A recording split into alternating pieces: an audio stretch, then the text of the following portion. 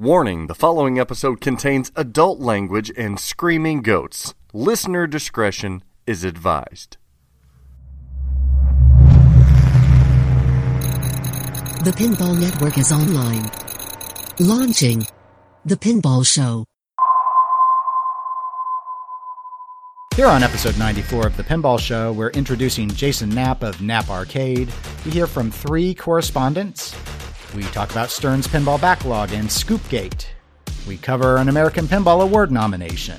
We discuss Jersey Jack Pinball and anime. We talk about Alien LVs finally shipping. We discuss Funhouse 2.0 gameplay. We cover the Deep Root Pinball auction. We talk some unmarketable dream themes. And, of course, pinball market trends. All this and more on episode 94 of The Pinball Show. Pinball is a game of skill. For some, it's a passion and a lifestyle. It's time for The Pinball Show. It's pinball with personality. Welcome, everybody, to The Pinball Show. This is episode 94. I am your host, Dennis Kriesel, and today I've got a special guest host because people might not remember, but Zach is on a bit of a hiatus. We say it's a bit. These could be the warning signs. This could be the end. It could be the end of The Pinball Show. We don't know, but as the laughter in the background may tell you, I've been joined by a recent podcast star, Jason Knapp. Jason, welcome to The Pinball Show. Good morning. You got me an hour. Is it an hour earlier or an hour later than normal? I don't know. It is. It feels earlier because it should be earlier than it is really now. But we've actually advanced in time by I was caught off guard by the time change, but I made it here on the nose at the exact right time. You were very proud to proclaim to me, as if I did not have an atomically synced clock, that, Dennis, I am on the dot. That's perfect. Right. As in all things I do. So, Jason, you've been involved in pinball for a really long time. And my joke about podcast fame, of course, comes from the fact that you were very recently on the Slam Tilt podcast with Bruce Nightingale and Ron Hallett Jr. Yeah, that was a good time. I like those guys. Well, we don't have a good time here, so I'm glad that you actually You're like, sorry, I'm glad you got the good time out of the way, because this is going to be horrible. But I knew you were doing that show, and unlike, I know, some other podcasts out there in the world, I did not immediately say, well, we can't have you on for 8 months now. You know my whole story. Do I want to drop all sorts of names and just make everyone angry? No. That's from personal experience that happened. I know that did. I knew it actually happened to you. But for those that like to see behind the scenes a little bit, that is something that podcasters do discuss, like when having interviews. Well, case in point, total coincidence. And we even have a whole internal network with a discussion Discord and everything, but we still ended up with Just Another Pinball podcast and the Free Play podcast, both having back-to-back episodes with Keith Elwin as the interviewee. Well, I mean, if you're going to have a repetitive interview with someone, it might as well be the GOAT. But we were really encroaching on the loser kid turf there, because he's like got what do they call that thing when you're in Vegas and you constantly have shows? There's like a thing. Oh, what is that? Like share or yeah. It's right into the pinball network at gmail.com and tell us what that's a residency. Oh, never mind. Don't write Got it. it. I don't want to Got read it. you. Say residency. Right. Yes. Yeah, I know they just had one. Adele was supposed to have a residency, and she had like a nuclear meltdown, and it fell apart. Oh, yes, and she cried. There were tears. I guess that's why she cried. That's about the extent of my knowledge of it. Okay. Well, you have been firing on, if not all cylinders, most of the cylinders recently, Jason. Your Knapp Arcade website has been doing very well. Oh, yeah. Thanks. It's interesting when you actually put effort into it. The numbers reflect that. I think we're up to like, I know it's the secret sauce, but I'll say I think it's over 15,000 views or visits a month. That's pretty good. It keeps going up. So and so you've been branching from because you very historically had social media roots. Your Facebook page is what I always still think of course, when I hear your name. Yeah, that's where everything started out. It was the Facebook page. I got into the origin story earlier, so I don't really need to get into all that again. But I was always on Facebook, and it was a couple of things. I don't think people recognize that as being as legitimate as having your own website. It just seems like, there was never any awards for any of that stuff until this year. The pinball industry did social media. And we realized, and I don't even remember, it wasn't my idea to add that one. I can't take credit for that. But the thought was, we turn to social media for so much of this stuff. So much of the discussion, so much of the information. In fact, most of the stuff comes out first on social media. So it only made sense to really recognize people that are putting in a lot of time. And congratulations, you won not one, but 2 Pinball Industry Awards for 2021. I'm sorry, the sun was shining through the crystals into my eyes. I couldn't hear what you were saying. It's a rudimentary prism, a rainbow of glory has blinded you. I do understand. We are now officially an hour later, so the sun is shining. Thanks.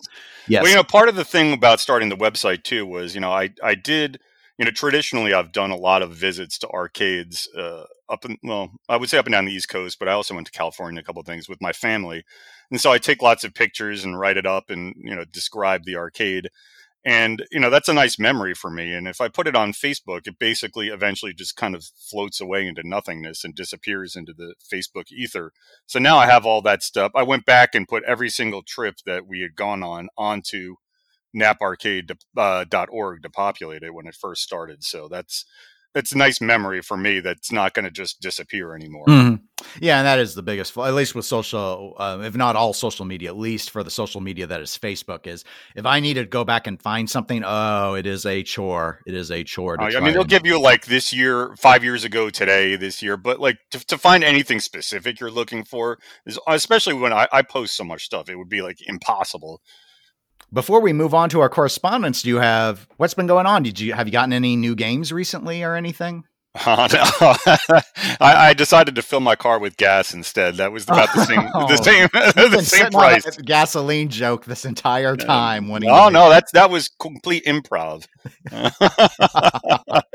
But just prices have gotten out of control. I used to have my finger on the pulse. Like I would go to Facebook or not Facebook. Well, Facebook Marketplace has actually gotten big, but the Pinside Marketplace, and I knew what everything was selling for.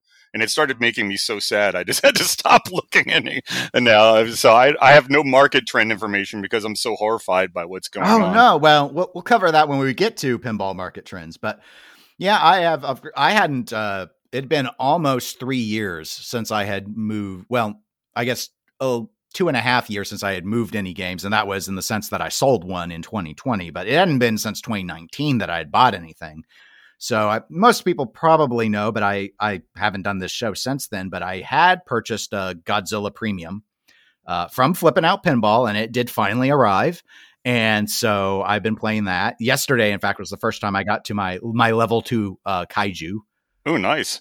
And I did sell my Super Orbit, old Gottlieb game from 1983. And that got picked up on too. The person actually, I took sounds like pretty good trade to me in terms of space allocation. Unfortunately, even as high as prices were, Super Orbit was not remotely near what I had to pay Zach. You got $6,000 for Super Orbit. I probably should have tried it. No, I sold it for $1,500. But oh wow, I thought it was pretty. I looked on Pinside and they had a couple that had sold over the last year for more, but they had nicer play fields. And if you want a pinball machine, that's a fun thing to have for $1,500. And you don't want to spend. I'd had it for years and I'd done everything on it that I really wanted to do. And so you got to wizard mode. Yes, I got to the wizard mode. I got I maxed out the bonus. And so anyway, I take all these photos, even of the shooter lane, every board, my grounding mods, all of that. I put it up. It sold in 5 minutes. I was nice. Like, why did I do all this work? You should have just written the word pinball 1,500 and it didn't matter what it is. It would have just sold instantly. Yeah. So the person asked me, said they really wanted it. But they, so they came and checked it out.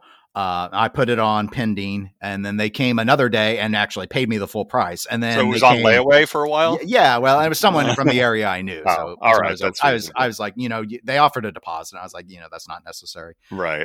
And then, but they came and paid me, and then they came another day this last week to actually pick it up. So it was like 3 trips to get this game that they instantly wanted.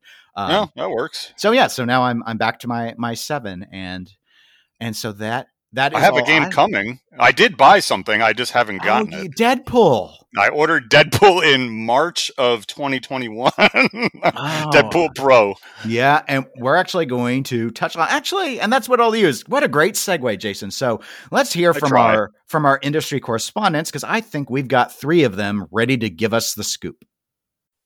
It's time for TPN Industry News.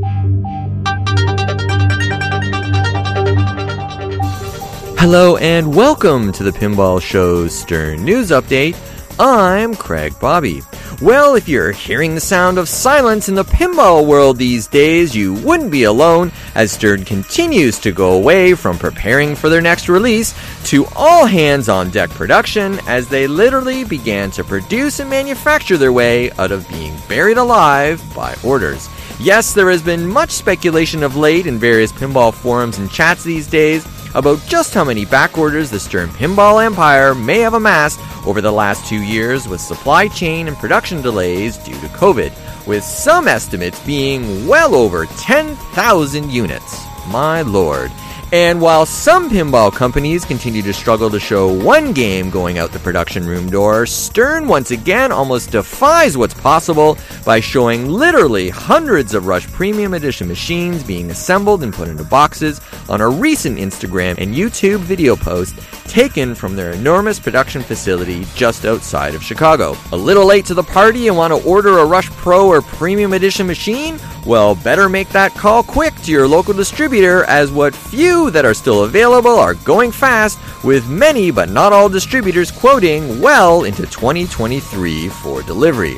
And if Keith Elwin designed games are more your thing, and why wouldn't it be, as Godzilla continues to hold down the #1 spot as the highest rated pinball machine of all time, you can catch not one but two recent interviews with Keith Elwin himself on the Pinball Network podcatcher, one with Just Another Pinball podcast with Joel Engelberth, and the second on the Free Play Pinball podcast with Amanda Hamilton and Bill Webb. Both interviews are very entertaining and offer a great glimpse into the mind of Keith Elwin, nicknamed by many in the pinball community as the greatest of all time, as he talks pinball and rules design, tournament play, and so much more.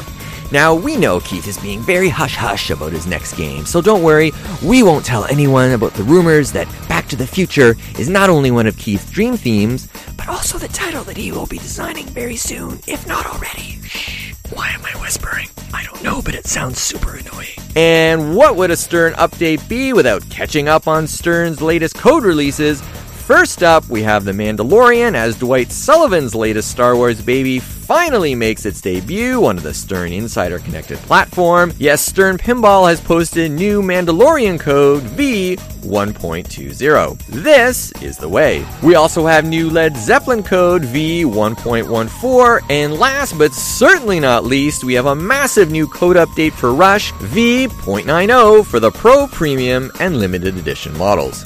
All these codes contain tons of game enhancements, additional polish, game adjustments, and bug fixes. Well, that's all for this week. For the Pinball Show, I'm Craig Bobby. Catch you on the flip side. Hey, this is Kaz with an update on American Pinball. I reached out to Stephen Bowden. He informed me that American Pinball was nominated by the AAMA, the American Amusement Manufacturer Association, for the Manufacturer of the Year, and also the AMOA, the Amusement and Music Operators Association, is hosting the Amusement Expo International. This is March 14th through 17th in Las Vegas. American Pinball will be there at booth 1448. And also this past weekend, I was out here at the Louisville Arcade Expo. It was a great time to see everyone. I was helping out here at the Flippin' Out booth with Zach and Nicole. Had a great time playing pinball with everyone. And I hope everybody has a great week and has fun playing pinball.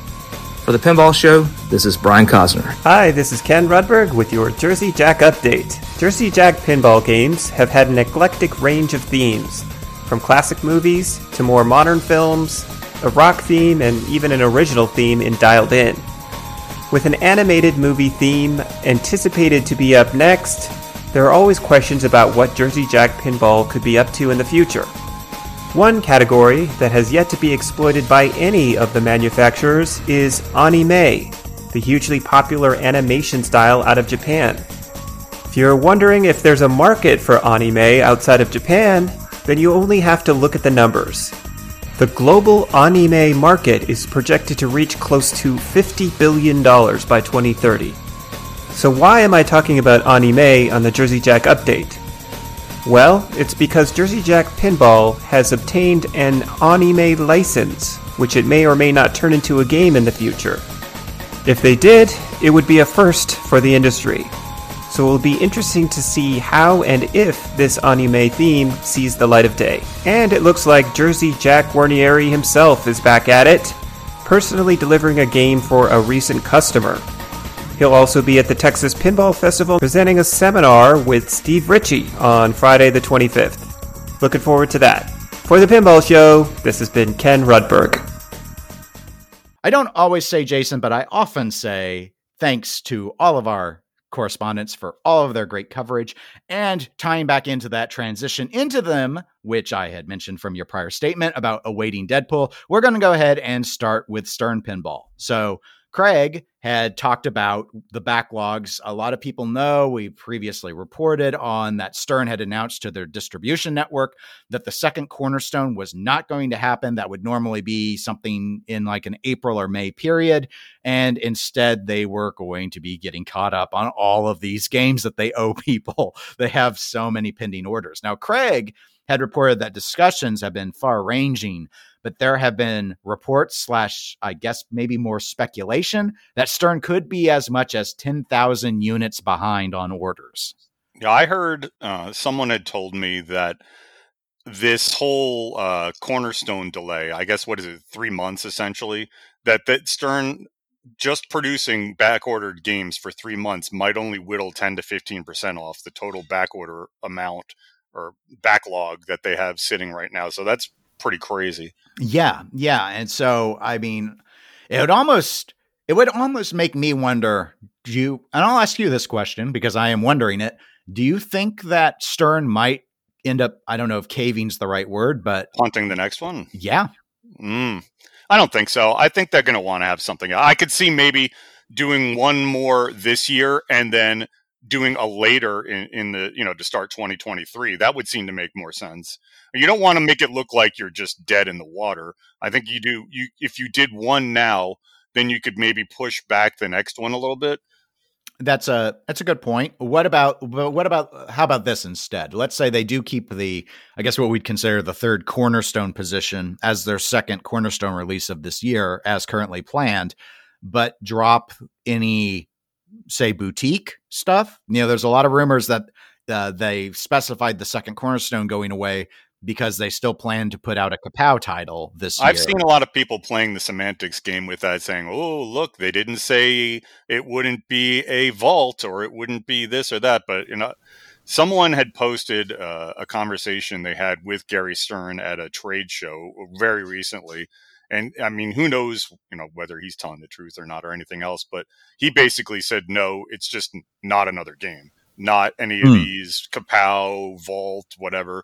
It was just they're doing the next one in, when is this supposed to be, August? Yeah, I don't know anymore. I think it's August. Yeah, I think they're going to do the next one in August, which is rumor. But the question is, there is a good question as to what title it'll be. Because I could see them, if their next title was going to be something that's kind of in terms of a theme, maybe rearranging the order if multiple games are done and coming out with something that rocks. Because I like Rush and I like the Rush pin, but a lot of people are like, man, this sucks. And if they come out with another game that not everyone is universally going to love back to back after pushing it back, they may decide to put something, if they've got a real hot license up their sleeve, try to move that into the order next and then push back whatever originally was scheduled to be the second release of this year to a later date. I could see them doing that. Mm-hmm. Well, I had heard on rumor on the last episode of the Eclectic Gamers podcast that plug that well, come on. So, but I had heard in their very popular Rumor Corner segment, Jason, that yes, that Cornerstone number 2 was purported to be Venom, and that it has not been moved to the Cornerstone 3 position, but that Cornerstone 3 was still going to be what was going to be Cornerstone 3, which supposedly is James Bond, but I don't know. I mean, maybe that's why I listened to that episode of Eclectic, so it probably subliminally planted that into my brain. Well, the goal with them is to rumortain you. So whether it's true or not, it really comes down to the quality of the their source. batting average is about 100. We're not going to really discuss the accurate. Let's just say podcasts don't have a great track record on speculation in general. EGP might be benefiting from the curve on that. If you were in baseball, you'd definitely be demoted to the minor leagues. I'm pretty sure. Speaking of a hobby that's coming back or a sport, there are plenty of farm teams out there for a mixed media podcast like EGP to thrive in. Okay, the flyover country needs their baseball too. Yes. Now, so also as part of what Craig was talking about in his correspondence segment was Rush. So that's the most recent. That's seen as the first cornerstone of 2022, even though technically a December reveal. Noting that if you were to go to your distributors at this point and place an order for a Rush Pro or a Rush Premium, that it is reasonable to expect that you could be waiting into sometime in 2023 to get the game. So what do you think about that? Stern just shared a video, and it was interesting. It didn't go on their Facebook. That's why it took me a day to find it. It just went straight to Stern's Instagram account. They did a short video of Rush Premiums on the line and all the various assembly lines. And so the Rush Premiums are going out right now for sure. I know that. I think that they're on their third iteration of the dreaded scoop that keeps getting bashed up. So, it would make sense if maybe those are just filling the original orders, though. I wouldn't be surprised if you ordered a Rush right now that it came out in 2023 and then a new revised fourth version of the scoop came out sometime in 2024. Right. And my interpretation of Craig's segment was that he was talking about if you were to order a new one, like as of today, not that people who had already ordered are somehow going to get pushed back into 2023. Right. No, I know they're cranking them out right now. So. Yeah, it's interesting. I mean, and I had heard earlier, in fact, I was expecting my Godzilla to come towards the end of this month because my understanding was that Pros and Premium Godzillas were being prepped to be sent out for distributors this month as well. So from back, people, so you got it early. Sometimes I do know people. So, so you never know. You never know.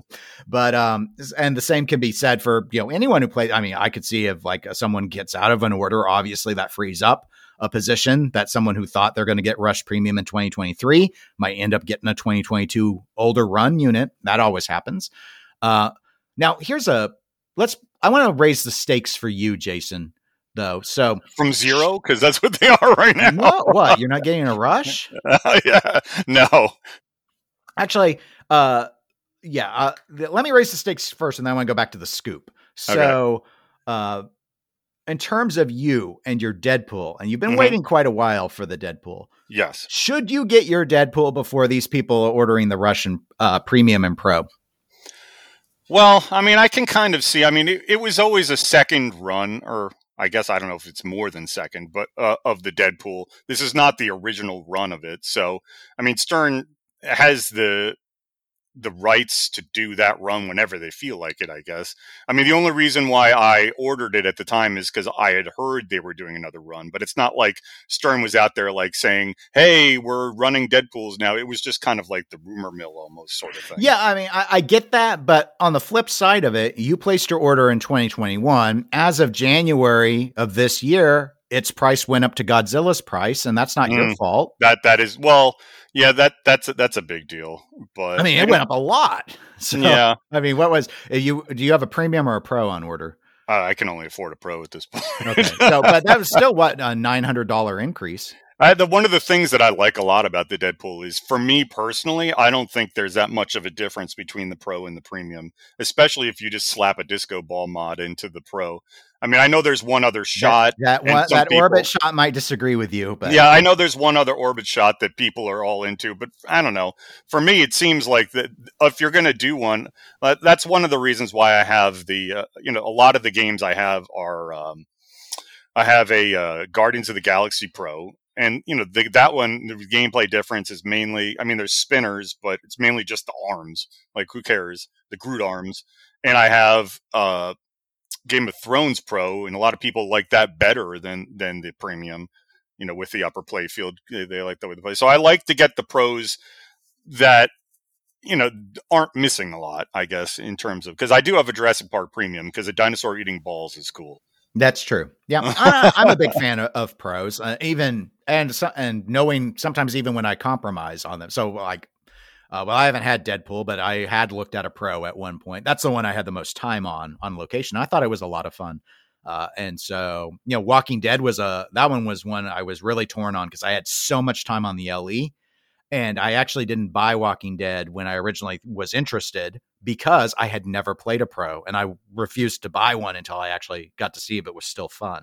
That sounds reasonable. And it is. I mean, I actually like the geometry, like the left ramp and stuff is a lot better in my view on the Walking Dead Pro, but you do give up the walker bombs, which is a really fun strategic option in multi-ball. So anyway, it's a give and a take, except I agree with you totally on Guardians of the Galaxy. I never saw the value in the premium. I just never did. But let's go back to the scoop. This is really fitting for you actually to cover because you have been getting scoops left and right on your Nap Arcade website. In fact, I was going to call you the Kellogg's Raisin Bran of pinball news at this point, except you have more than 2 scoops. So, snap. Yeah, it doesn't work.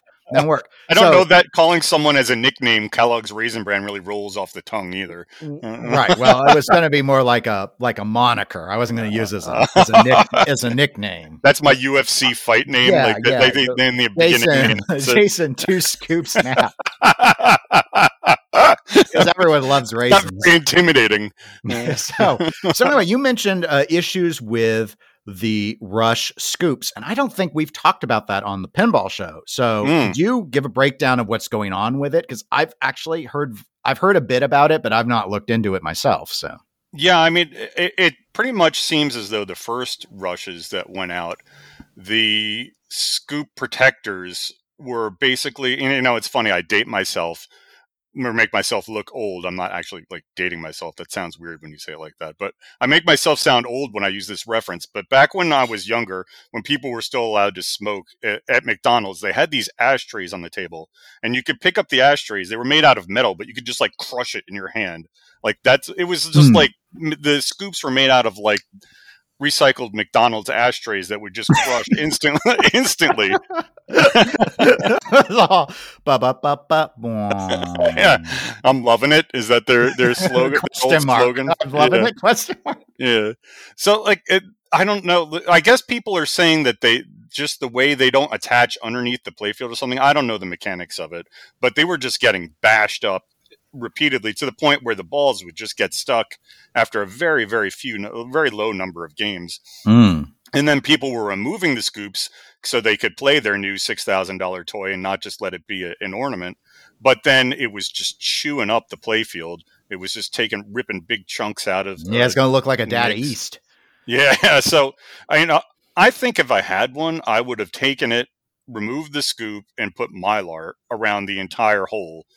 You can get those sticker sheets of Mylar sort of thing. Oh yeah. Actually, I did that with my Total Nuclear Annihilation because it didn't come with scoop protectors and the rapid fire, the main scoop, the left scoop on that game. Real early, within 50 plays, it was cleared to the scoop, but I actually got a chip in the clear. It didn't chip away, but you could see where it's separated from just ball strikes, and I thought, I don't really want that to spread. And I contacted Cliffy, but there weren't any pending plans, I believe, for him to actually have a protector. I think he was having an issue with engineering one for one of the spots, given how they were positioned or something. So anyway, long story short, I got one of those sheets of Mylar and I just cut a little thing and I just, a little piece of it. And I made my own little edge protector with Mylar and it never got any worse. No, that's exactly what I would do too. I think that you can get the full sheet. You just cut it to the exact size you want, wrap it around, and then boom. I really don't think it would chip if you were doing that to it at that point. I mean, I only have my one example, but I've never had any issues since. Mylar was used for years successfully for a reason. So the sheets are super cheap. It just stays rolled up on my shelf, and if I need to cut a little piece off again, I can do so. That's a pretty good thing to have on hand. So we've solved it. Well, pretty much. Ern can just send out Mylar things. Honestly, if I was Stern and people were waiting for this, I would at least suggest the Mylar, if not send someone just a square of it. I mean, how much would it cost them? $10 to send someone a square of Mylar? That would go a long way towards making people happy and being allowed to play their game. Yeah. It wouldn't be. The Mylar itself is super cheap. They'll spend more on shipping than they will on Mylar. Nowadays. Sheesh, yeah. No, but I think that they did come out with a revised scoop, and that still wasn't cutting it. So I think they're on the third, at least what I hear, they're on the third iteration of the scoop now. So I don't know. Yeah, I mean, I'm sure the it. ultimate goal is to have a viable protector, metal protector to go in that they'll just install moving forward and then can send to people. Something like a Mantis or something, but obviously in-house, I don't think they're gonna go to a third party. So for whatever reason. Okay, well, thanks for yet another scoop from Nap. A scoop. Yeah, a scoop on scoops. Yeah. Speaking of scoops, we also heard in the correspondence segment, American Pinball. They have been nominated by the AMAA, or the American Amusement Machine Association, for a Manufacturer of the Year. Is it? I don't know. Is it an acronym or is it an initial? Right into the Pinball Show. I call them gmail.com. AMA. Like Aaron from Key and Peele, yeah. AMA. So write into us and let us know. Is this an acronym or is it an initialism? I don't know. But anyway, so Manufacturer of the Year. So I know Stern sometimes has promoted their Manufacturer of the Year awards. I guess this isn't an award yet. It's a nomination. I don't know when the awards are done. And there was some information about them being out at Vegas. Obviously, I think the big thing that everyone would want to know is American Pinball going to be at Texas Pinball Festival with a new game? And I have heard nothing of the sort. I was going to say, already? It still seems pretty close to Legends of Valhalla to me. Yeah, but that game was already designed by Riot. That's a reasonable point. But I guess it depends on how far along in manufacturing them they are. I've seen a lot of unboxing. Someone was saying not that long ago that they don't see anybody unboxing it. That's nonsense. I see lots of unboxing photos of it. So it's out there. They just weren't looking for it like you. I guess. Sleuthing it. They don't scoop the same way. It still seems a little close to Valhalla for me to think that they would introduce something at Texas. But I would hope so, because Texas isn't getting anything now, really. Nothing that I'm aware of. I don't think anybody's going to unveil anything there. I mean, it will be the first hands-on experience for most people with Weird Al. That is true. Yeah. That's what Texas will have. That's unique to, that wasn't at any other. I mean, I don't think it's at the Louisville show this week. I don't think Weird Al's there. So yeah. There's not going to be the rumor at one point was there was going to be Jersey Jack reveal at Texas. And I'm 99.999% sure that's not happening. I don't even think there's going to be a trailer or anything. No, by all reports, March is not happening for their next game at JJP. I don't think it's happening at TPF, and I don't think that JJP is going to be revealing anything at the Midwest Gaming Classic MGC, which is the next big show after next week. TPF. Is it the week after? Or it's pretty close after. Yeah, I should probably figure that out because I'm flying out to it. So I don't know. When are you going to Texas, Jason? Where am I going to do what? Why are you not going to TPF? Oh, I don't know. I mean, I guess you're like, I've never thought about why I'm not doing it. No, well, I wanted to go to a show, and a good friend of mine who I always go to the shows with wanted to meet up with the people who do the Broken Token podcast. It's an arcade. Oh, yeah. So we're supposed Whitney and Brent. Yeah, yes. So a friend of mine and I are going to meet up with the Broken Token people at MGC. I like their show. Yeah, it's probably one of the most popular classic arcade shows. Mm-hmm. And they talk pinball too for folks, but but I do have to warn everyone, very, very tech heavy, very tech heavy. So. I think their last show was like 3 hours too. So if their shows are always long. If you criticize long podcasts, that one's definitely not. It's sort of interesting because if you host a podcast and any podcasters listening know this is true, you get criticism from all angles on also like you'll have people who love something that you do and hate something that you do, and it's the same thing, and you're like, okay, well, how do you take that? You just have to learn to roll with it. I mean, I remember they used to do their mailbag on Broken Token, and there was someone who would beg for them to be even longer because he trained for marathons and wanted to hear the same show from the start of his training to the end of his training. And that's funny. And so that's what it, and I'm sure they probably get some going, your show's really good because you maybe how long does it take to run a marathon? I think it would take me a full day. Can they do a full day podcast? Well, I would be terrible at it. But I think for most people when they're training for marathons, they don't run the full distance. So There's that too. Because what's seen as what's world record-esque, 4-hour marathons are only top world tier people or something. I don't know. Right into the Pinball Network at gmail.com and say just how wrong I have been about long distance running. Because I've never done it. Yeah. I get too easily winded.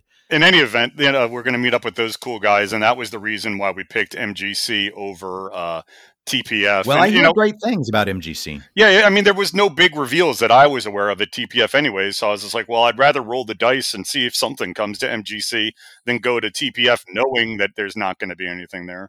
Yeah, sorry, Weird Al. It's just not good enough for but Jason. I bet you there'll be a Weird Al at MGC. I'll get to play it a week later. Big deal, so okay. It's not like it's the official unveiling of it. We've all seen it. You're right. I hope you're not just stuck still playing old rushes, but chewed up scoops. But now back to American Pinball, though.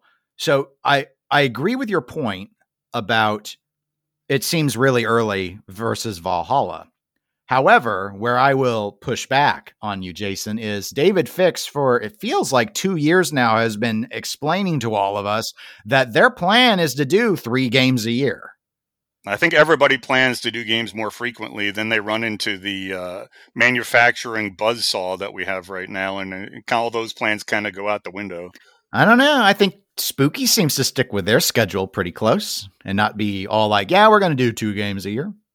Yeah. I mean, I just think most people would like to come out. I don't think Jersey Jack wants to do 1 game every year and a half. I think they've been saying 2 games a year for years and years now, and everyone's just had so many supply chain issues right now. Yeah, but with them at least, it predates the pandemic, so I don't, So let's go into Jersey Jack. You brought him up. So sure.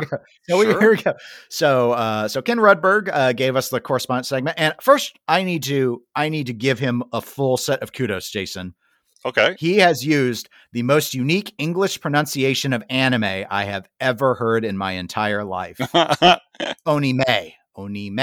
It's got to be some form of just maybe that's a Japanese accent. Pronunciation. No. So anyway, so I always called it anime, and all the people I know who are hardcore into anime call it anime. So just so the listeners know, I will be using the word anime instead of onime. But I was listening to the segment for editing purposes, and I was like, I'm not sure what he's talking about. And I finally it clicked. So Ken reports that there is an anime license that is actually controlled by JJP. They have it, and that they may turn it into a game. So it sounds like they haven't decided if they got a license, but they're not sure they want to use it. But if they were to use it, he noted that this would be the very first anime pinball game. So I don't know, Jason, are you big into anime? Do you have a guess as to what it might be? I definitely wouldn't say that I'm big into anime. That's not really my thing. I know my sons watched that Naruto thing. Okay, Naruto I think is a good guess because Jersey Jack tends to stay family friendly. So. Yeah, well, I know the Naruto I always thought was really funny because remember when it was maybe a year or 2 ago when all those people on social media were saying they're going to storm Area 51. Oh yeah, they were going to Naruto run through Area 51, so they were faster than all the bullets. It's like when you run with both your arms behind your back. That's what that always makes me think of. The animes I've seen are so much older than Naruto. I still think of that as the battle athletes run. So, yeah, I have. It's not an anime very many people are going to know. No, I don't know a whole lot about anime. But it's not a bad guess. One Piece. I've never seen it, but that's the one with the pirate dude with the straw hat. That one seems pretty family friendly. There was an anime for Pokemon, but I would think they would do more of the video game approach for Pokemon. Right, if you're going to do Pokemon, I think that would actually be a reasonably good choice for a title. I think it'd be a great choice. It's a pretty well-known IP, and then you could have battles with different. It would be like battling the kaiju or whatever in Godzilla. You pick your starter Pokemon. Maybe you'd try and evolve them as you play. But again, I that one I see more as grabbing the video game rather than right. I don't think they would call that an anime license. Yeah. There was a cartoon that was in the early 2000s, I think, but yeah, I wouldn't go that route. I mean, big. I don't know what them kids today watch anymore. Attack on Titan is pretty big, but that's incredibly gory. I think this right here is pretty much showing that's a problem. Like, if we can't name one that we're like, oh, that would be awesome, then no one else who collects pinball can name one. Like, one of the biggest animes that the American public would know is Cowboy Bebop. So yeah, but that was like a failed Netflix show, so like, or whatever. Right. But again, maybe JJP got the anime license, going, hey, this is going to be fresh on people's minds because there's the Netflix show. Maybe, but it sucked, and no, they didn't even get renewed. No, it was terrible, is from what I heard. But there are very fond memories, and it was very mainstream back in the early 2000s. So people with money might remember the actual anime of it. Maybe. And be like, let's get that at a really cool jazz soundtrack. The characters were fun. Who doesn't want to see a Welsh corgi hacking computers? I mean, it's got all that go. Of all the possible themes in the entire world, they're going to pick something where you're kind of like, what? What is that? I just don't see it happening. You know, I would like. This came up on social media when I was chatting with. It was about when I got when the Godzilla came out. Not when Godzilla came out. I should say when I got my Godzilla. I posted a little video clip on my personal Facebook, and someone had asked me, oh, are you going to learn Japanese? Because you can play the game in Japanese. And I quoted a very famous meme line from Fist of the North Star. So, and then someone else responded the proper meme callback to it. And I said, I would like to see a Fist of the North Star anime for pinball, because I think it would work really well. But that show was so violent, there is no way Jersey Jack got it. There's actually an anime homebrew, now that I think of it, that's pretty new. And I didn't research this at all, so I'm going to have no idea about any of this. Maybe you can use your editing magic and put it back in after the fact. But the dude, I'm pretty sure it's the dude who did Steamboat Willie. You ever see the black and white Steamboat Willie homebrew? I've seen some photos of it. So he did Ghost in the Shell, is what you're saying? No, he didn't do Ghost in the Shell. That is another one. But he made an anime-esque pinball machine based on members of his family, I believe. Oh, okay. And like his wife is one of the characters, and his children are some of the characters, and it's like a whole anime video custom pinball machine. It's really neat. I think that was the follow-up homebrew after Steamboat Willie by that guy. Oh, that's interesting. I'd have to look into that. So, I apologize if it was somebody else, and I'm just giving away your... No. Just right into the pinball at gmail.com and tell us if Jason was wrong. Send your emails to Zach Minnie at your hate. Flip the letter in, pinball out, pinball. I don't know what is it. I forget it. Flip in out. Yeah, flip in, the letter in. We have to say that because otherwise people will think you're just saying and but slurring it. So flipping out. Well, send all your hate to him. That would be great. Yeah. Yes, do that. Because as Ken noted, this would be first commercial anime pinball. The only homebrew I knew of was Ghost in the Shell, which I remember the Ghost in the Shell. Yeah, and it's based off of the Standalone Complex anime. So, because there were older ones as well. Standalone Complex is incidentally really, really good. That wouldn't have been a bad one to pick up. But anyway, so that's the news. So something that's not about Toy Story. Yeah, it'll be interesting to see. I've heard people saying that there's rumblings it won't actually be Toy Story, but I don't believe that for a second. Toy Story's been ready for like 4 years. Yeah. The closest I ever bought into that was the notion that Toy Story may have been before Guns N' Roses because it was closer to the release of the fourth film. That would have made sense. I thought it would have made more sense. Mm-hmm. But even back then, most of the reports were, no, it's going to be Eric's game. It's going to be, so is GNR. And it was. So Toy Story, like the last of the major ex-disgruntled employee leaks. We've been sitting on these. That's how we've been. People think we have this magical crystal ball or that Jersey Jack's leaking like a sieve. It's just that former defector had the whole list and it's taken them feeding from the disgruntled employee rumor trough for 5 years. Now it's finally done. It's all been right. And they've been so slow at putting out games that we've just been able to milk it for years. So this is where you insert one of those. Thanks, random leaky guy, beer commercial style, for giving us content so freely. Now, moving outside of what our correspondents have touched on, you, Jason, have noted that Alien, the LV, not LE, LV version is now shipping. It is, and I saw and I don't remember which show it was, so that probably makes for terrible podcasting, but they're going to bring one of the LVs to an upcoming show pretty soon. It might be MGC. I'm not sure which one they're bringing it to, but Pinball Brothers is going to have, or one of their distributors anyways, is going to have one of the Alien LVs for play at a show. I hope they do, because I'd love to get some pictures of it at MGC if it's there. Have you ever played any version of Alien? Shockingly, I have not, actually. Okay. I don't have any friends who have one. My one friend, who's like the rich dude who has all the awesome games, does not have one. And then like they're never on location around here, really. Yeah, So, I'd be shocked. I mean, I bet there are some on location. I'm just you have. I to think be really maintenance would dedicated. be an issue. I just talked to someone this week who said they've gone through like 3 or 4 of the computers that just keep frying. Yeah, whatever they use to run it. I've heard that Pinball Brothers has been providing support, and that it's more stable than the old Highway version, which is the only version I've played, but that it's still, is not on the This top tier version's of- better than the company that went bankrupt. yes.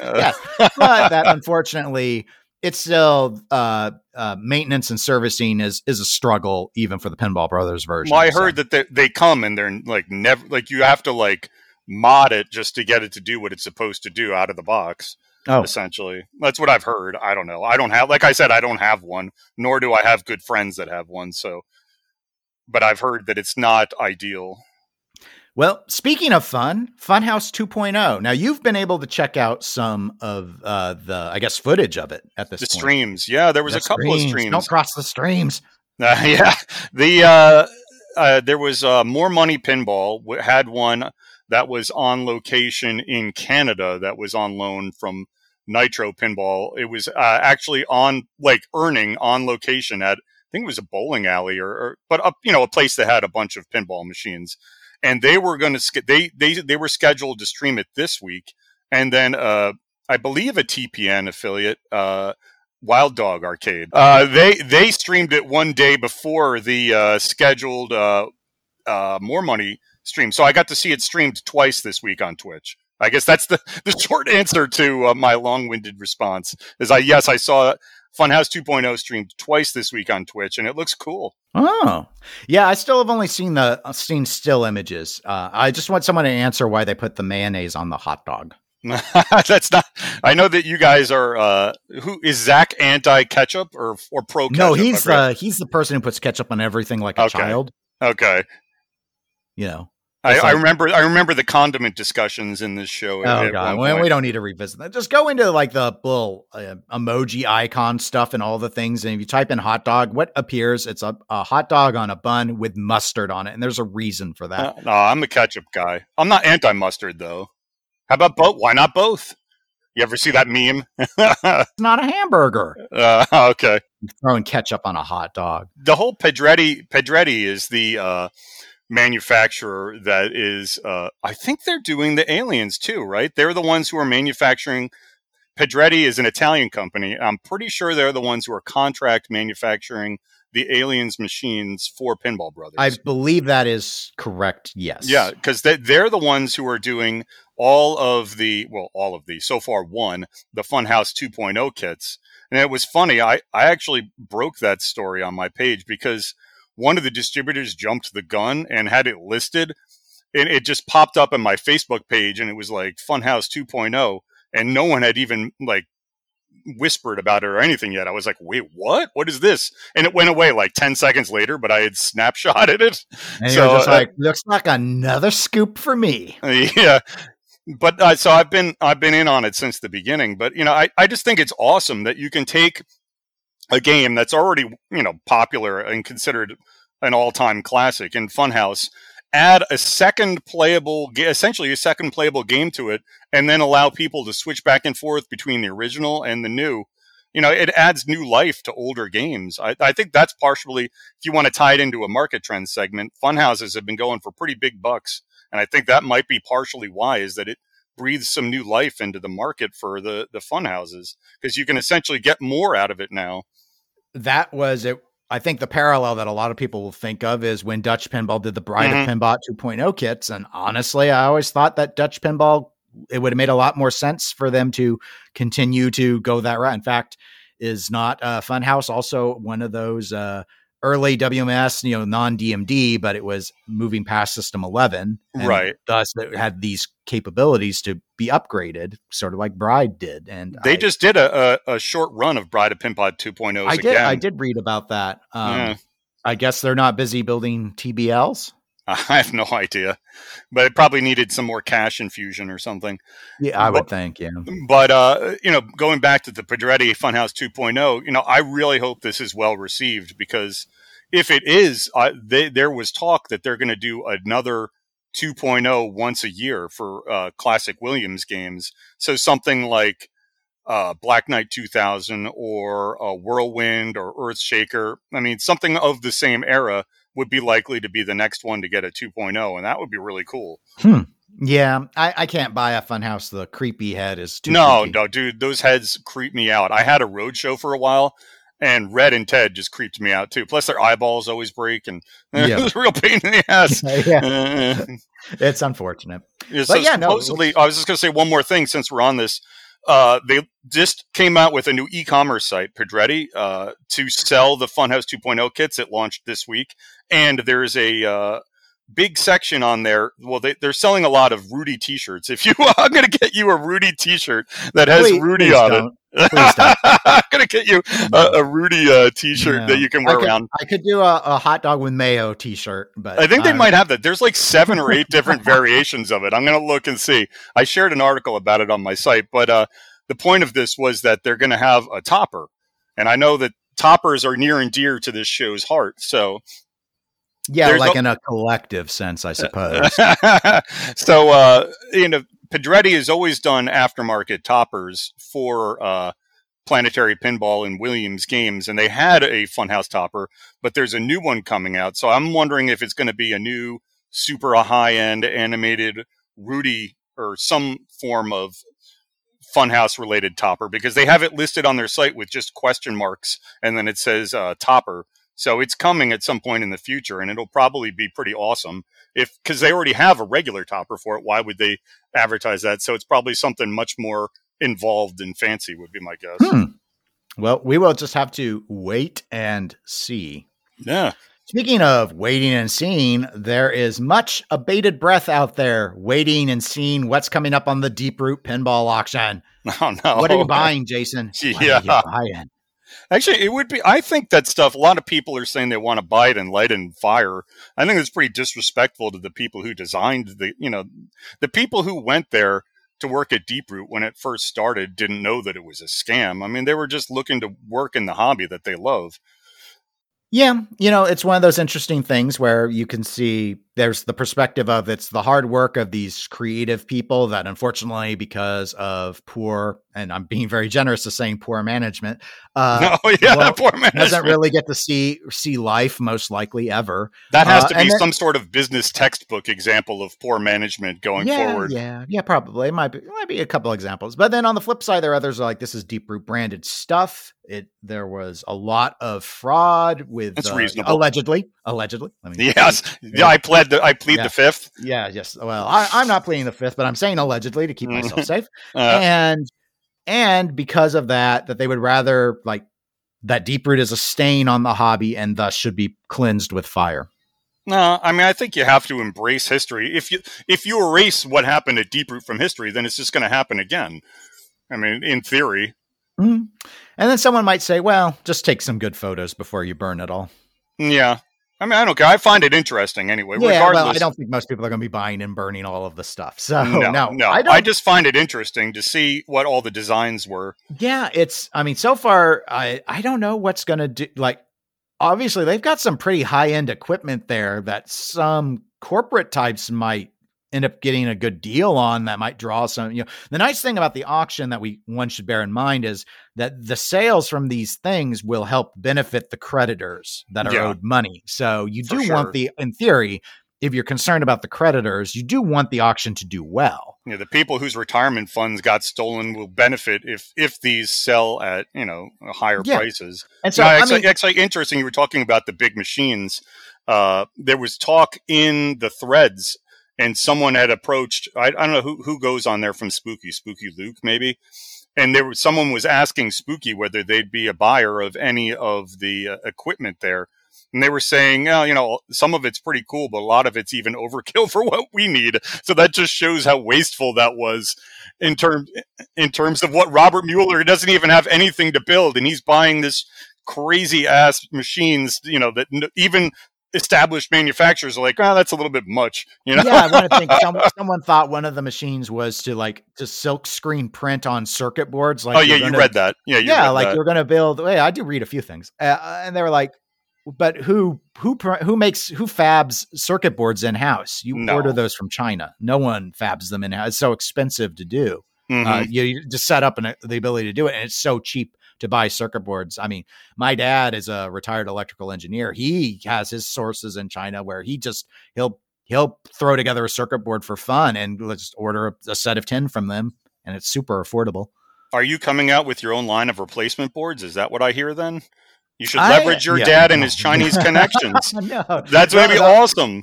I do still have a few baggies of his handmade NVRAM chips. I used to give those away on EGP. Yeah, I have I'm replacing this with a Creasel board because it's been blown out. Some of them might have been EGP branded even. I have to go back and check the baggie. But, I remember those. Those were a long time ago. Yeah, my Super Orbit I let go. It uses one of those for Gottlieb System ADA. I got chips for basically anything. That makes it more valuable, I would assume. Yes. That's why I was able to sell it in 5 minutes was the NVRAM. I advertised that along with the silicon bands, and probably the most time-consuming thing, that it had the full grounding mods installed. I put Titans on everything. I like the Titan bands. I could not remember if I do believe those were, I bought the translucent Titans for that, but some of my silicon bands are Pinball Life. So when I can't remember, I just say they're silicon. Right. I can command more if I tell them it's Titan, but I know a couple times I did buy non-Titan. So I have to be careful, but because I always want to be accurate. So anyway, Deep Root auction. I know a lot of people are interested in getting Deep Root water bottles. I saw there was a lot that seemed to have white woods, but unfortunately it sounded like that it was truly just the cuts. Like you couldn't tell it's not like they'd make good wall art because there was no. No, there was one that was really cool that was supposedly, and people like take these pictures and zoom in on them and dissect them every which way. And one of the whitewoods was someone claimed was a game that was going to be called Yukon Yeti, which was essentially Dennis Nordman's Whitewater 2.0. Okay. That's pretty cool. I've always liked Whitewater. I'm terrible at it though. I have such a hard time with that bonus shot on the multi-ball when everything's flying around down below and then you have to try to hit the waterfall up top. I'm so bad at that. But I think that game is just so awesome. The whole design of it's beautiful. The ramps are cool. I just not good at it. But now that Dennis is with AP, do you think he'll do a spiritual successor to Whitewater with them? That's what I was wondering. I mean, if I don't know how the intellectual property works. Like, do you think that Deep Root, if he designed a Yukon Yeti, which is a Whitewater 2.0, do you think that they would own the rights to that? Or do you think he could just walk right over to AP and be like, boom, here we go. Let's roll with this. I would think, and we're getting way outside my scope of knowledge. However, I would did sue someone one time for not finishing your deck. So you have legal experience. Yeah, well, yes, that's true. But that was a little more clear cut, given that my lawn was a pile of lumber. My understanding is that he could reuse the layout, but probably couldn't use the name Yukon Yeti. Deeper probably controls the trademark, assuming they did it for Yukon Yeti. Not that he'd need the name, but my understanding was that from design, like you can't really patent layouts. So that's why you saw people cloning them all the time and stuff. That's why someone would do like an 8-ball clone or something like that. Right. Yeah. But like you could protect the mechs, you could protect the art, you could protect the name, but the actual like geometry that you can't protect that. Yeah, actually, or even the most minor tweak would absolve you at that point. So I shared a lot of these whitewoods from the auction, the pictures that were in the lots, and I guess it's Mel Davis auctions. They keep putting things up in bits and pieces. Yeah, it's weird. I thought they'd dump it all at once, but it just keeps trickling out. No, there's been I've done 4 posts now of whitewoods from this, because there's just another one, and then I'm like, oh, wow. But apparently John Norris, who was one of the designers at Deeproot, chimed in on one of my posts recently, and he was saying basically that the Whitewoods were just tossed into any cabinets. For example, there's a game, a picture that in the cabinet says Merlin's Arcade, I guess, or Merlin's Magic. Yeah, I think it was Merlin Arcade was the name of the game on the slide deck. Yeah, but the playfield that's in that cabinet is not Merlin's Arcade. Oh, because John was doing the Merlin game. Yeah, he said that was not the playfield for that game, but it was probably one of the other ones in the pictures. I think basically everything was on the floor and people just picked it up and threw it in empty cabs. That's what it seems like. So what are you planning to bid on, Jason? That's what the listeners really want to know. Yeah, nothing. I can't afford anything nowadays. Not even a water bottle? No, someone's going to pay huge money for a Raza, I bet. Yeah, the quote unquote complete looking game stuff, I think will go for pretty big money. You want to guess for the Razas? I would guess between 25 and 35,000 US. Yeah, I was guessing 30 to 40 would be my guess. You may be more right than I am because it's I don't know how well advertised the auction really is. Like we still remember the Captain whatever auction. That's true. I mean that was all like the big money because it got all the publicity. Yeah. That was just everyone who wanted a pinball machine and I'm not sure this is that. I think this is getting a lot of play amongst pinheads. That is true. I don't think like the Whitewoods and stuff, as many as there are and as many that won't necessarily have inserts in art. I think if you want like just a plain old Whitewood, you probably get one of those pretty cheap if you're not having to buy them by a lot. Now someone might pick those up and try and like sell them at shows and stuff for like $200 to $400, and if they paid $100 a Whitewood. $100? No way. Those things are going to go for way more than that. Well, are they being do you have to buy the whole thing, or is the bid per Whitewood? Like if you have to buy the whole set, I'm trying to figure out. It seems like they're in lots. So yeah, do you just buy the entire room? Right. So my guess is however many are in a lot, I'm trying to divide out how much the lot would cost by like what's the amount you ended up paying per Whitewood. It's just there seem to be so many cut that I'm not sure they're really worth that much. I have a good tangent Whitewood story. Well, go ahead and tell it because I'm out of things to say about the auction. I went to a place up here I've bought games from a bunch of times before, Rockland Pinball in Rockland, New York. And they were having like a barbecue. And I know the guy who owns it there, Rob. And he has these shipping containers that he uses as storage in the back that, his shop is always open to people and people go in there and look at the games that he has for sale and he's working on and things like that. But people don't usually go into the shipping containers.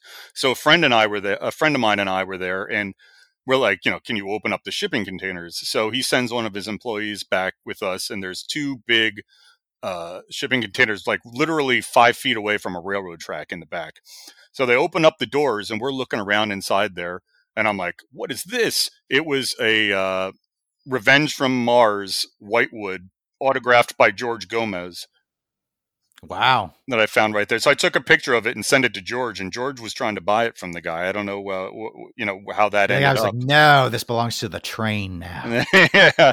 But I was just like, you don't expect to just open up like some like metal box in like the woods and then find a Whitewood of an iconic game from a famous designer that was autographed too. It was pretty funny.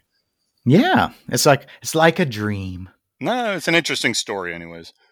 Well, speaking of dreams, Jason, one of the things I thought we would do as kind of a little fun segment is a dream theme discussion. I know everyone's like, let's turn it off. That's what all the podcasts do when they have no content is let's talk about dream themes. But we're going to do dream themes with a twist. I'm tired of talking about dream themes that are going to sell. Like I've mentioned Die Hard before. People talk about Harry Potter. I don't care. Nobody cares. What they care about is what's a sort of theme or a license that you don't think would really be marketable, at least in today's pinball world, but that you would like to see. And I'd like to know like some elements that you're thinking about with the game. And if you want, I can go first if you want time to think about it, or if you've got an idea as if I already told you what this segment would be, you can go, whatever you want to do, Jason. Well, I have a go-to answer, so I could go first if you're ready for that. I don't know if you're ready for this awesomeness, though. My mind wants to be blown. Yeah, prepare to have your mind blown. All right, my go-to, because I had talked about maybe doing a homebrew pin with some people at one point, but I actually don't want to do any work. So that would be, I'm too busy to actually do anything on it. But if I was going to do a homebrew pin, my theme for the game would be Expedition Unknown. Do you know what that show is? A lot of people don't. No, I do not. I've heard of it, but I have no idea what it is. Expedition Unknown, there's a guy named Josh Gates, who's essentially a modern-day Indiana Jones. So what he does is he goes out and investigates all of the most famous tales in history in terms of like cryptids. What a cryptid is like Loch Ness Monster, Bigfoot, Yeti, all the mysteries. So he would investigate whether Atlantis was really real, whether Bigfoot was really real, whether the Holy Grail is still being kept in a temple in Ethiopia by monks. I think that's actually the Ark of the Covenant. But basically, it's what the machine would be a series of modes, each one based on trying to solve a famous historic mystery, like is Bigfoot real? Was the city of Atlantis real? Is the Ark of the Covenant hidden in a temple in Ethiopia? Blah, blah, blah. So a lot of all those modes would be stuff that's basically free intellectual property because no one owns the Yeti patent that I'm aware of, except for the company that makes coolers, but I don't think they're going to try to sue you for that. So it would be famous mysteries that everyone in the world knows. And I don't think that the Expedition Unknown license, it's owned by the Discovery Channel, I assume, would be very expensive. So it would basically be the equivalent of a modern day Indiana Jones pinball machine with a very inexpensive license. Okay. Well, You've explained the concept and the modes to me, and I get that. So what would you be thinking like in terms of toys? People want a toy. No. See, now you've gotten ahead of me. Wow. No, there's so many possibilities, though. I have the idea, and it will be a street level. Well, I'm definitely making it a wide body, so you hate it. That would be my ultimate goal. I already don't want to play it, but go on. I mean, there's so many different things. You could put a Loch Ness Monster in there. You could put a Yeti in there. You could put the Chupacabra, like whatever famous monster you've ever heard of. I want to put a ball lock in there, and I want it to be a Yeti cooler. Sure. Well, I see now you're getting into lawsuit territory. No, we'll get permission. We'll get permission. We'll co-brand it with a Yeti cooler. It's just product placement. You know what I saw the other day? And this is such a tangent I'm going off on. Someone said that Mickey Mouse is going to be public domain starting in 2023. They keep getting that extended. Oh, yeah. Because I was going to say, I wonder if someone could actually make the Steamboat Willie machine that's really cool, but, obviously would be sued into oblivion by Disney. Yeah, again, it's been such a long. I think someone explained to me they do something from time to time because in theory, some of that stuff should have already been in the public domain, but that doesn't seem right. That Mickey Mouse would become public domain. Like, come on, that's the whole basis of their company. Yeah, and I guess I don't know what it as it like they continue to use it, and then as they iterate on Mickey, they get it. I don't know if this is exactly the same parallel, but it reminds me of drugs. Prescription drugs. I was like, what? So, yeah, well, yes, it reminds me of when I was doing drugs. It reminds me of, oh gosh, what was it? There was something, I don't remember. It might have been Prozac. Anyway. The generics. There was they come out, they have a period where a generic is not allowed, and the company that originally created the drug is allowed to try and make all their money back, R&D and all that. They get their reward for coming up with this new drug. Well, one of the things that they will do is they can try, or at least used to, would be able to go and say, okay, well, now we've got approval for a new use for the drug, and that allows them to renew. I mean, they can maybe slap a new name on it, but it's the same formulation. And my thought was that it might have been one that I don't remember if it was Prozac or not. I think it was an SSRI, a selective serotonin reuptake inhibitor, that was sold for antidepressive properties. But then later, when the patent was about to expire, they restructured to say it now treats anxiety. Now treats depression in dogs or something. Right. Well, you can still use it for depression, but hey, now we've got it approved so it can treat anxiety. It's a different condition. We need a new patent renewal, basically, because it's now a new use. So it's a new drug, even though the formulation was identical. Or The So public domain conversation makes me think of American Pinball, because remember all those rumors, like their next game was going to be this, because it was... Well, Sherlock. Where's Sherlock Holmes? That's exactly it. Sherlock Holmes was one of them, and what were the other public domain IPs that they were... Well, it's not an IP, like had I a guess, Valkyrie one. Yeah, Valkyrie. There was like a Cannonball Run or something. Yes. It was like a card. It was like a poker card. run or a poker something. run. That was it. It was like a card game based on a car race. Yeah, something like that. I had to look it up because I'd never heard of such a thing, but it was real. Yeah. So that the Sherlock Holmes one, I think, was voted to be, or widely considered to be, the most likely one. I wonder if that'll the one still that would have happen. made the most money. So. Yeah. I wonder if that'll still happen. I thought so, because my understanding was, with what David Fix had said in past interviews, that some of the stuff coming out was still going to be unlicensed. Mm-hmm. So, that's a known theme, but it's not a license in that you don't have to pay for a license. So, Right.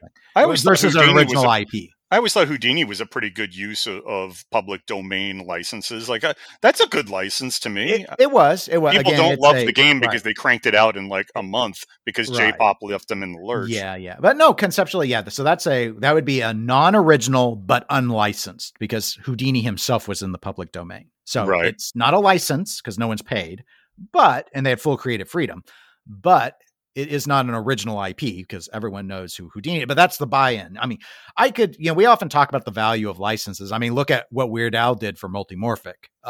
For sure. More from that than all of their hard work over the years. Their timing with that was perfect too, because they have the Harry Potter dude, Daniel Radcliffe biopic of Weird Al coming out. Weird Al's on tour right now. He has a following. He tweeted or posted about the game. Mm-hmm. I mean, they struck when the iron was absolutely at its hottest. There are a lot of really smart decisions about when they launch the license tied to what the license is. But honestly, in my view, their biggest success is the sheer good fortune that they have landed in a window where no one else is putting out anything. The new game, Dead Zone. And there's no way they could have known that going in, right? We all thought until it's been less than a month since we've learned that Toy Story is not at TPF. Maybe they did, though, because if you think about it, They right? have many spies. Well, no, think about it. Maybe, I mean, because they took orders for that game, and I was kind of surprised to see the first ones weren't, like, the earliest promised delivery date was October. So maybe they were just like, okay, we can show this now. Boom, let's get these orders in this window. Because, I mean, why else would you take orders 6 months before, you could even deliver anything? I don't know. I mean, part of the thing could be license or time constraints. They have a certain period of time, usually, from what I've heard with license deals, to once the ink is signed, that it's not, oh yeah, you can produce this 20 years from now, and then you have a 3-year sell window. It's sort of the clock is starting, and right. Maybe they're starting to be like, we need to start taking this in, figuring out how many we need to build and stuff, because we've got a window for how long we're allowed to move Weird. I don't know, because I'm not privy to any of the details. Good for them, man. Though that thing's sold. Good for them. I'm happy to see them do well. It's done, and it's sort of I think it's essentially impossible not to see this as a positive, in my view, for their company. The only thing I think is so interesting, though, again, it plays into what Zach and I have said it feels like forever on this show, but license is everything. All that engineering, all that hard work, all those prior games blown away just by the name Weird Al. That's how powerful license is. Yeah, I mean, I guess it depends on how many you want to sell of something. I mean, obviously, ideally, you want to sell a boatload of anything, but I mean, I think, like with Heist, for example, that's a cool game, and he didn't have to pay for a license, so you don't have to sell as many to break even on something where you're not paying for a license. Yeah, it does depend on your goals. Yeah. So if your goals are growth, though, then you want as many sales as you can handle. True. I'm going to say as many sales as possible, as many as you can handle. No, definitely not as many as you can't handle. That's where you run into some problems. Do you think Multimorphic will do Expedition Unknown? Oh, see, I'm pretty sure now that that's out there, that's going to be stolen in minutes. It could be. I mean, they do allow third-party development on their platform, so. Oh yeah, if I had a spare couple of years of my life, I'd make it, but I don't think that's happening. I don't know. Maybe you just need to reorganize your priorities and maybe de-emphasize lacrosse. Sorry, kids. I can no longer see you anymore. I'm going to spend several years developing my own Expedition Unknown pinball machine. And they'll be like, we understand, Father. Yes. I'm sure that's how it would go. I'm sure they'll say it just like that. All right. I'm going to do one that might be a little bit. Actually, I don't know if it'll be better known than Expedition Unknown or not.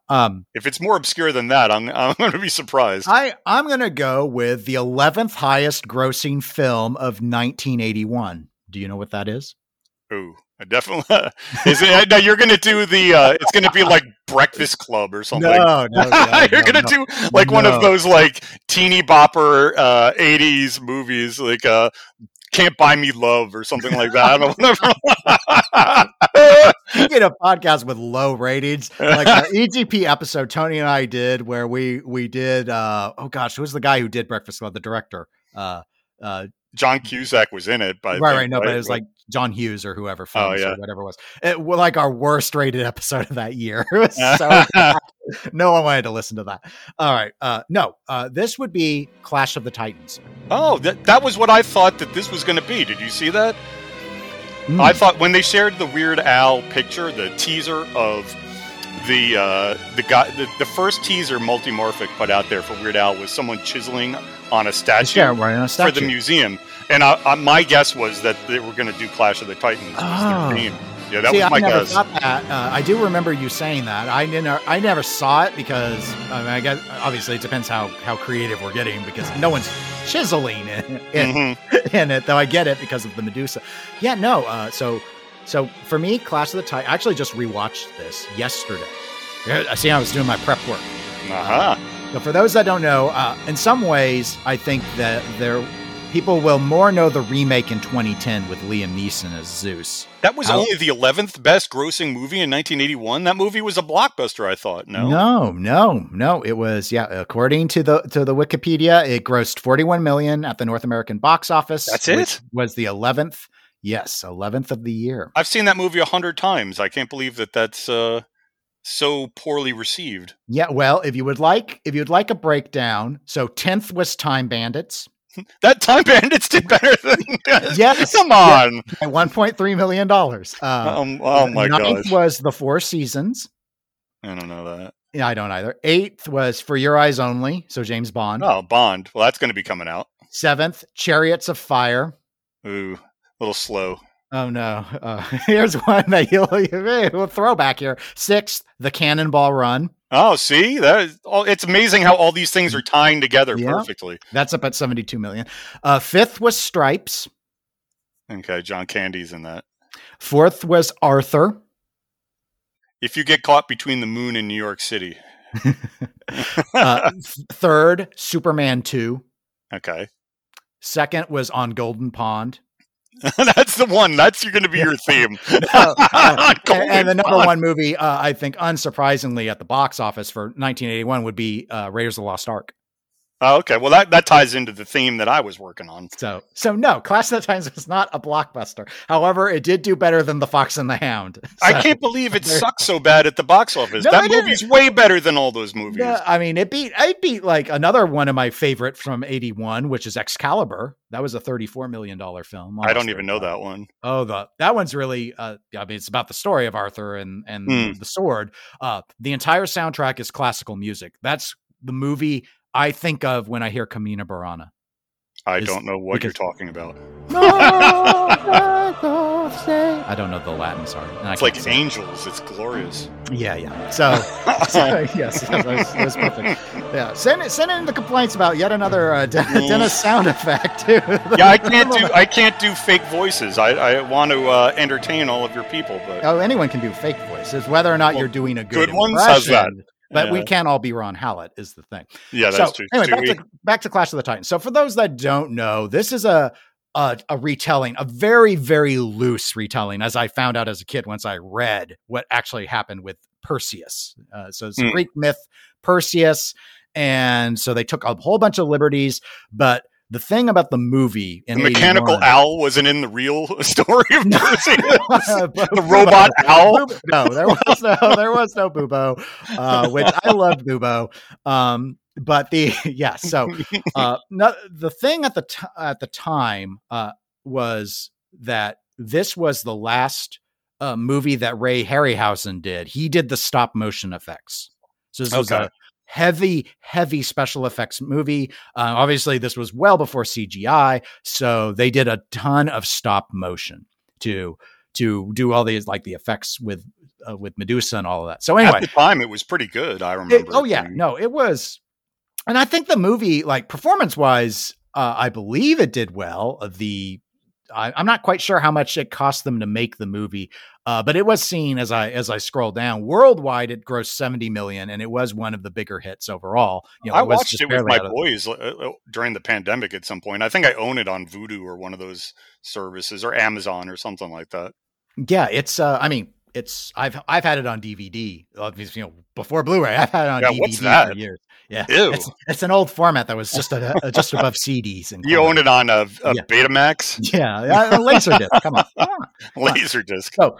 So anyway, for the game, like in terms of, I would not do a wide body. I would do a standard. But you're so many toy options. So I would probably steal the mech from Iron Man that Stern used to have the Kraken raise out of the playfield as a bash toy. Release the Kraken. Yes, the Kraken would be released and you get to bash it. I'd also like to have a little toy in one of the, probably towards the back of the Medusa, but kind of taking maybe the thing sort of like Cactus Canyon does, where the hat bounces on the guy's head on the remake from CGC. Have you seen the little hat bounce up? A bash toy-esque? Yeah, I want one instead that sort of hinges so that when she's decapitated, her head flips backwards so you can't see it anymore. Oh, that's cool. Where he puts it in the bag?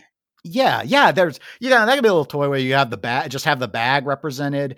There's so much. Obviously, there's a lot that you'll just do on the screen instead, but there are other things. You could have a giant scorpion if you want the giant scorpion. You could do a two-headed wolf dog if you want two-headed wolf dog element to involve. You could have the Pegasus somewhere, so just a white stallion with wings. There are a lot of static things you sort of could do. The modes would be the various elements of the quest. I do it more 90s style, where you don't have to play the game in order per se. So, you'll want to go and visit the witches. You need to go across the river Styx. You need to go and fight Medusa would be like the mini wizard mode. And then, defeating the Kraken would be the ultimate wizard mode, would be the concept. So, and for the call outs, get Dame Maggie Smith. She ain't ever going to do McGonagall because there ain't ever going to be a Harry Potter. Maggie Smith was in this movie. Is she alive? Yes. Because I saw her in a play in high school, like a class trip, and that I thought she was relatively old then. And I'm no spring chicken. She's in her upper 80s, but she's still alive. And at least when I checked this morning, I didn't see that she wasn't. And she played Thetis, who was the sea goddess. Okay, I believe so. Sort of a sea nymph. It was sort of weird because I always thought she'd play maybe a more famous goddess, but she was the one whose kid is Calibus in the movie. So she's the one that's the statue that talks and all of that. Hear me, vain and foolish mortal woman. You dare compare your daughter's beauty to mine, and in my own sacred sanctuary. You will repent your boast and the cruel injury you have inflicted on my son, Calibos. And so, I mean, it's just some really great lines. When I went back after seeing Harry Potter and saw Clash of the Titans again, it's like, holy crap! It's the witch lady. She's a goddess in this. So that would be what I would do. No, I tell you, our two ideas. Am I allowed to say kick ass on this show, or do you have to beat that out? This show does not censor. So. Oh, nice. Those two ideas kick ass. Someone's got to bring us on board, and we'll crush pinball sales with these awesome new themes. Yep. We'll just have to wait and see them happen. But I'm excited. It's only a matter of time before our ideas get stolen. Yes. They're too good. They're too good to not be. Oh, it's such a, come on. We need a sword and sandals game. It'll sell tens of units. Do it. Sword and sandals? I think that's what they used to call that genre. Really? Yeah. Kind of like the Spartacus and all that. Sword and sandals as a genre. Charlton. Like we need Charlton. More Charlton Heston in pinball. Yeah, Clash of Titans had Laurence Olivier as Zeus, but we cannot get him to do callouts, I'm afraid. No, probably not. So I guess, normally we would now do pinball market trends. Do you want to do the pinball market trends? Do you know how Zach leads in the segment? You can do it however you want. I've listened to the show many times, but I do not recall his specific. It's like pinball market trends. Well, he does. It's time for pinball market trends. He usually goes over the top, but you can do it any way you want. It's time for Pinball Market Trends. Right. There we go. Yeah. Is that All right. the one? That's about how everyone feels about it, I think. So that's No, about. some people. I have to be honest. People do actually write. Well, they used to more when I. That's pushed not them. just Zach with fake Gmail accounts writing in himself, is it? I don't know. We don't, because I don't. We kind of ran the exhaustion out of me playing up this ardent arguing about how stupid Pinball Market. Everyone knows that Pinball Market Trends is made up, so I can't really say anything else. It's like EGP and Rumor Corner. No one really cares if it's true. They just want to hear the entertainment. So I used to love to go through Facebook and Pinside Marketplace and look like, oh, this is a good deal, that's a good deal. You know, what game is a cool game that's still not selling for big bucks? But now everything's so horrible, it makes me sad to look. All the prices are so outrageous that it makes me sad to look at pricing, and I try not to anymore. So I guess you've already answered it, but do you have a Pinball Market Trend? I do not. Yeah, everything's going up, and it's going up a lot. That's my market trend. I don't have one either. Well, that's it. We're done with Pinball Market Trends. Thanks everybody for that was the best one in a while. Yeah, I'm pretty pleased with it. So we're at the end of the show. So Jason, people want to learn more. They want to get your scoops. Where do they go to be scooped? Well, I don't know if you have to say the www part, but www.naparcade.org. What happens if I don't put in the www? I think it probably still works. At least on Chrome, it does. Okay. Some buggers stole naparcade.com. I'm still searching for them. Who would do that? I have no idea, but I'm going to find them. I have 3 guesses, and you wouldn't like any of them, so I'm not going to name them on air. I have a very specific skill set. I'm going to do the Taken. I'm going to do the Taken. I will find you. I will unleash the Kraken. Yes. I do not have a Scottish accent that I can do. It was a poor investment on someone's part, unless they're just trying to screw with me, because I'm not paying someone for it. Well, maybe. Is there anything there? Do they? I don't think it goes to anything. So yeah, there used to be my first name is Jason, obviously. There used to be a jasonnap.com that had a dancing chicken on it. That was it. I don't know who did it. I don't think it was for me, because there's a surprising number of Jason Naps in the world. There are. There was one who was a minor league baseball player in the Phillies organization. There's a sportscaster out of Philadelphia as well who was doing curling announcing on the Olympics this year, who's Jason Knapp. And then there was a dude who was missing in North Carolina who was also, if you Google it, those guys come up. In any event, naparcade.org, and then also Nap Arcade on Facebook and Nap Arcade on Instagram. On Instagram, I usually post a picture of one game that I've seen on location every day, and then, share what year it was and everything else from different angles. So it's just kind of like a repository of all cool pinball machines that I've seen in a long time.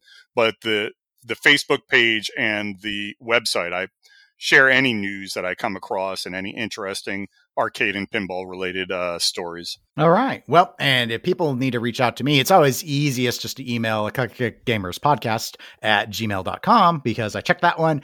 But you can also email the Pinball Network at gmail.com, and those will eventually get to me.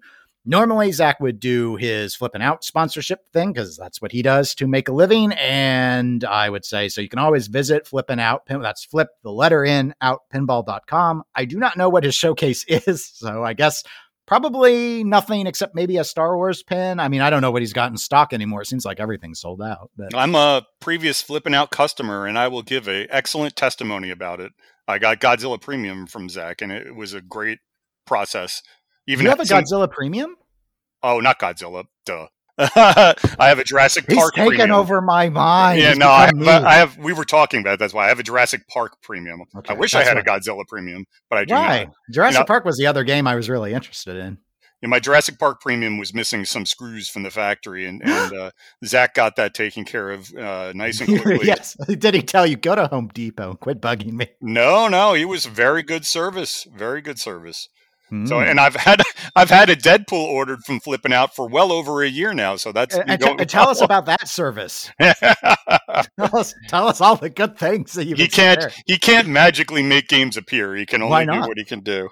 I tried to get Zach. I said I was talking to Zach Sharp. I'm like, can't you just sneak one Deadpool on the line for me? But it didn't work. Well, and so in terms of, I don't know what's coming up on and this is how bad I am on prepping. I don't know what's coming up this week on the Pinball Network, if there really is anything. It felt like, at least on the podcast front, we fired both barrels last week. It was like there was no TPS, so everyone else just stepped up and did things. I already mentioned earlier in the show, we had Just Another Pinball podcast, and we had Free Play Pinball. They both had Keith Elwin interviews. So you haven't heard those, you may want to go and check them out. They ask different questions. So even though it's still the same guest, you'll hear different things out of both. If you're going to interview one person in the hobby twice, you might as well interview the GOAT twice. I guess. I wonder if Loser Kids is moving their schedule around to have him on at a different time now. You're so abreast of all the podcasts and who's having what and everything like that. I can't keep track. Zach prides himself on listening to every single pinball podcast that exists. I don't commute anymore. That's a little difficult. And that's what's happened primarily with me is even before the pandemic, when I changed jobs in 2019, I went from driving an hour one way 4 days a week to doing that same drive about once a week. So I do walk a lot. I do walk as my exercise. So that's as long as it's not freezing cold, I listen to podcasts while I walk. That's what I usually do. If I'm not with my wife, it's still just not. Yeah. You have to listen. You can't be all like the 1 year thing. Yeah. You were trying to get me to listen to the podcast and do the Secret Service. That's like a 1 year piece thing. I still think that would probably work for a while. That's when I taught you the variable. This is knife over from Clear and Present Danger. Yeah. And that's why I really thought you were going to do Clear and Present Danger pinball when you were like, I've got one already. That would it's just so dated. How about Jack Ryan though? Jack Ryan in general is not a bad theme. I'm a Harrison Ford Jack Ryan guy though. Okay. Well, he's still alive. He could do call outs. Yeah, he's coming. I can't believe they're coming out with another Indiana Jones. Well, they got to make up for number 4 because the Crystal Skull's not your favorite movie. That's shocking. No. All of a sudden, Temple of Doom looks fun and uplifting. Wow, Temple of Doom was really good compared to this. It's just the one thing I just remembered as a kid when I saw Temple of Doom was I couldn't put my finger on it because I was so young at the time, but it was just that it was so dark. Yeah. God, when he rips the guy's beating heart out of his chest. Oh, yeah. No, I mean, it was just like, yeah, of course. I saw that as a kid in the theater. I'm sure that was a theater one. You must have been like, holy shit. Mind blown. It's like, you can do that and they stay alive. It's like, no, they're taking some creative liberties to this. But I found out afterwards, I think watching a documentary or a director's commentary or something that it was like Steven Spielberg's like, yes, I was going through a really bad divorce when I made that. And that's why there's like pictures of his ex-wife being decapitated in the background. He married the actress who played Willie. And he's like, really? Yeah. And he's like, the only good thing that came out of that is I met my future wife. That's the only thing. Did he adopt Short Round too? I think that might have been possible. I don't know. I heard that somewhere. I don't know. But he was just sort of like everything. He was just in a dark place and it shows throughout the entire film, burning people to wake them up. Oh, it was just that's why it's so not fun compared to the first and the third. The third one was so good. It is. Well, thanks for being on, Jason. Yeah, thanks for having me. Filling in the tiny little baby shoes that are Zach's. No, yes, this is going to be. Watch, you're going to want to have this guest host thing more often. This show is going to rock. I mean, I've had you, Tony, and I've had you on twice, I believe, on Eclectic Gamers podcast. It's been quite a while, so yeah, it's been a while since we have spoken. It's fun to be on a podcast that you don't have to edit. That's always the key. Yes, I won't know anything about that for this episode, but maybe someday, if Zach does ever come back, it will be once more. But until then, everyone, thanks for listening to The Pinball Show, and we'll catch you later.